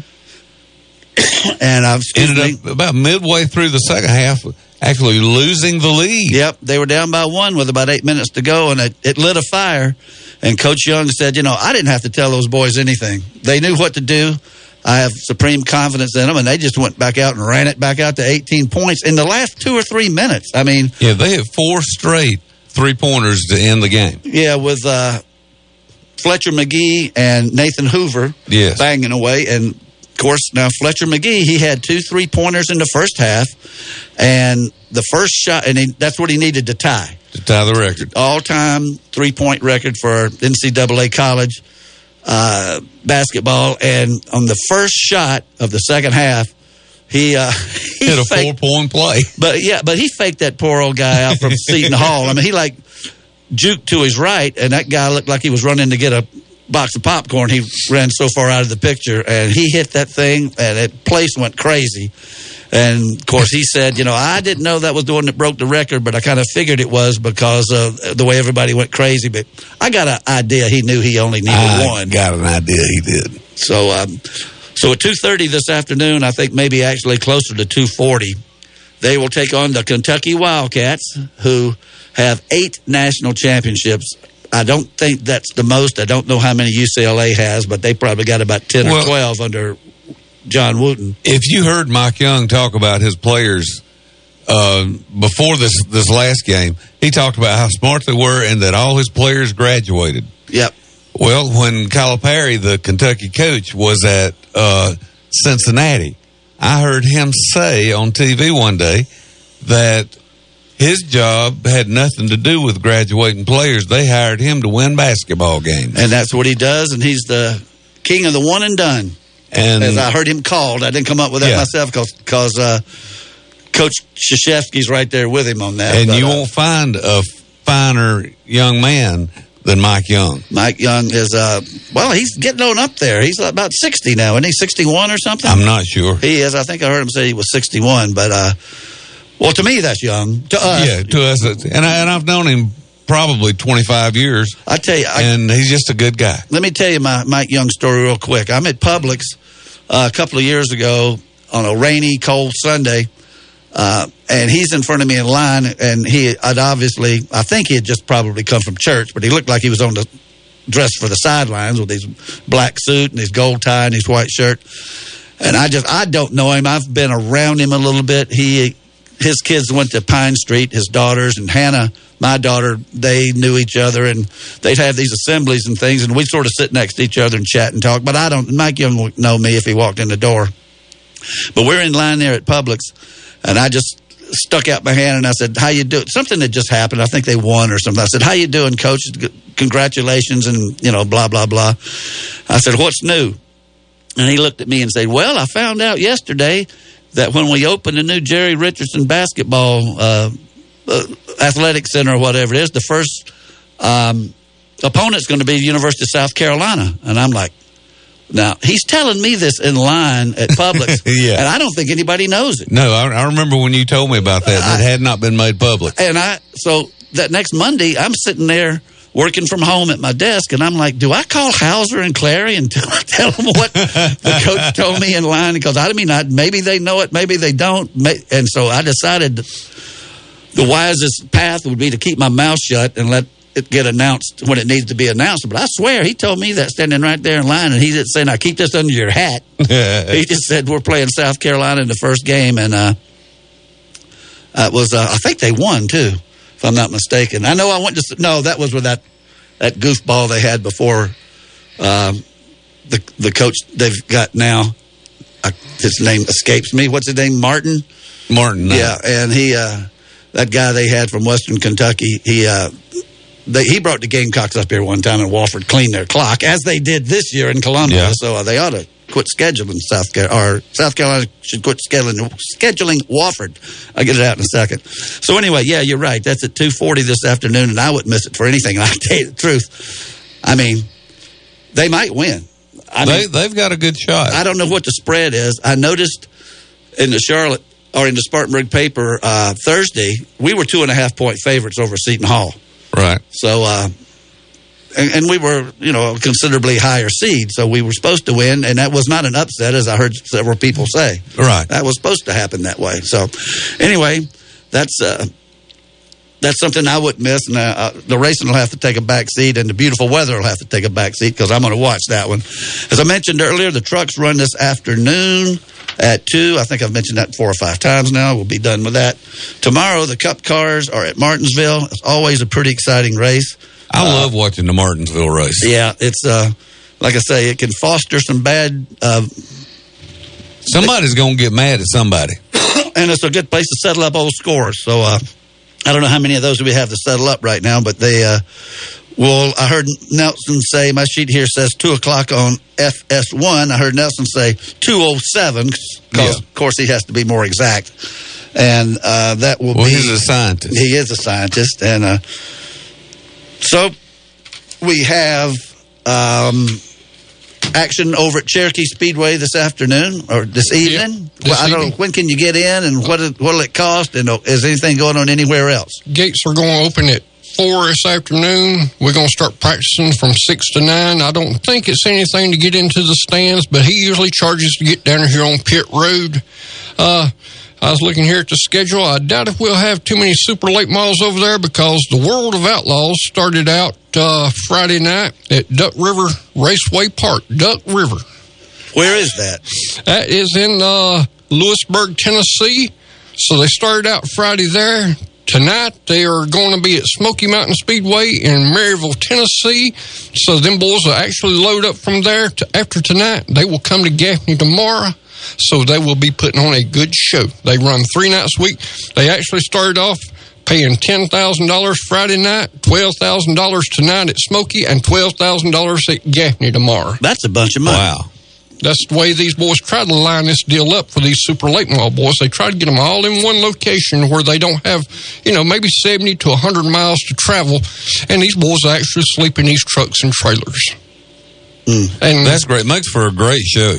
It does. It makes for a great show. It'll be a big old moon out there. It's not full anymore. It's waning, but it's a full moon to a race car driver. Something about, I always said, I got a T-shirt. It's got a full moon on it, and I like to put an oxygen bottle in there and put some air to my driver's nose, because something about full moon, I don't like seeing it coming up over on the second turn at Gaffney.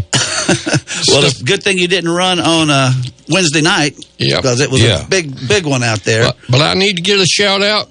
I just got a text. My daughter, which is Danny's wife, is actually washing the truck and trailer. Uh-oh. She said, Danny's working today. Dad's doing the radio station.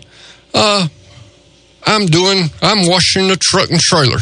So, it's a family deal. And she's listening to the show, I hope. And she's listening to the show. Well, that's great. And hey, Danny's wife. Yeah. You did mention T-shirts, and I guess they're out in the truck. I looked, I got to get y'all sizes. I told you, extra large. Anything to do with me is an extra large. Oh, me. And mine's Fat Boy. Okay, I've got some. I'll take a large. I'll squeeze into it. Okay. Need to give a shout out to the boys up there at Spartan Crankshaft. He told me they was working today. He said, we'll be listening. Y'all boys are doing an awesome job up there at Spartan Crankshaft. They keep us going. Don't get me wrong. We kind of limited. It'd be hard to run without a crankshaft. Yeah, we kind of limited to our crankshafts, and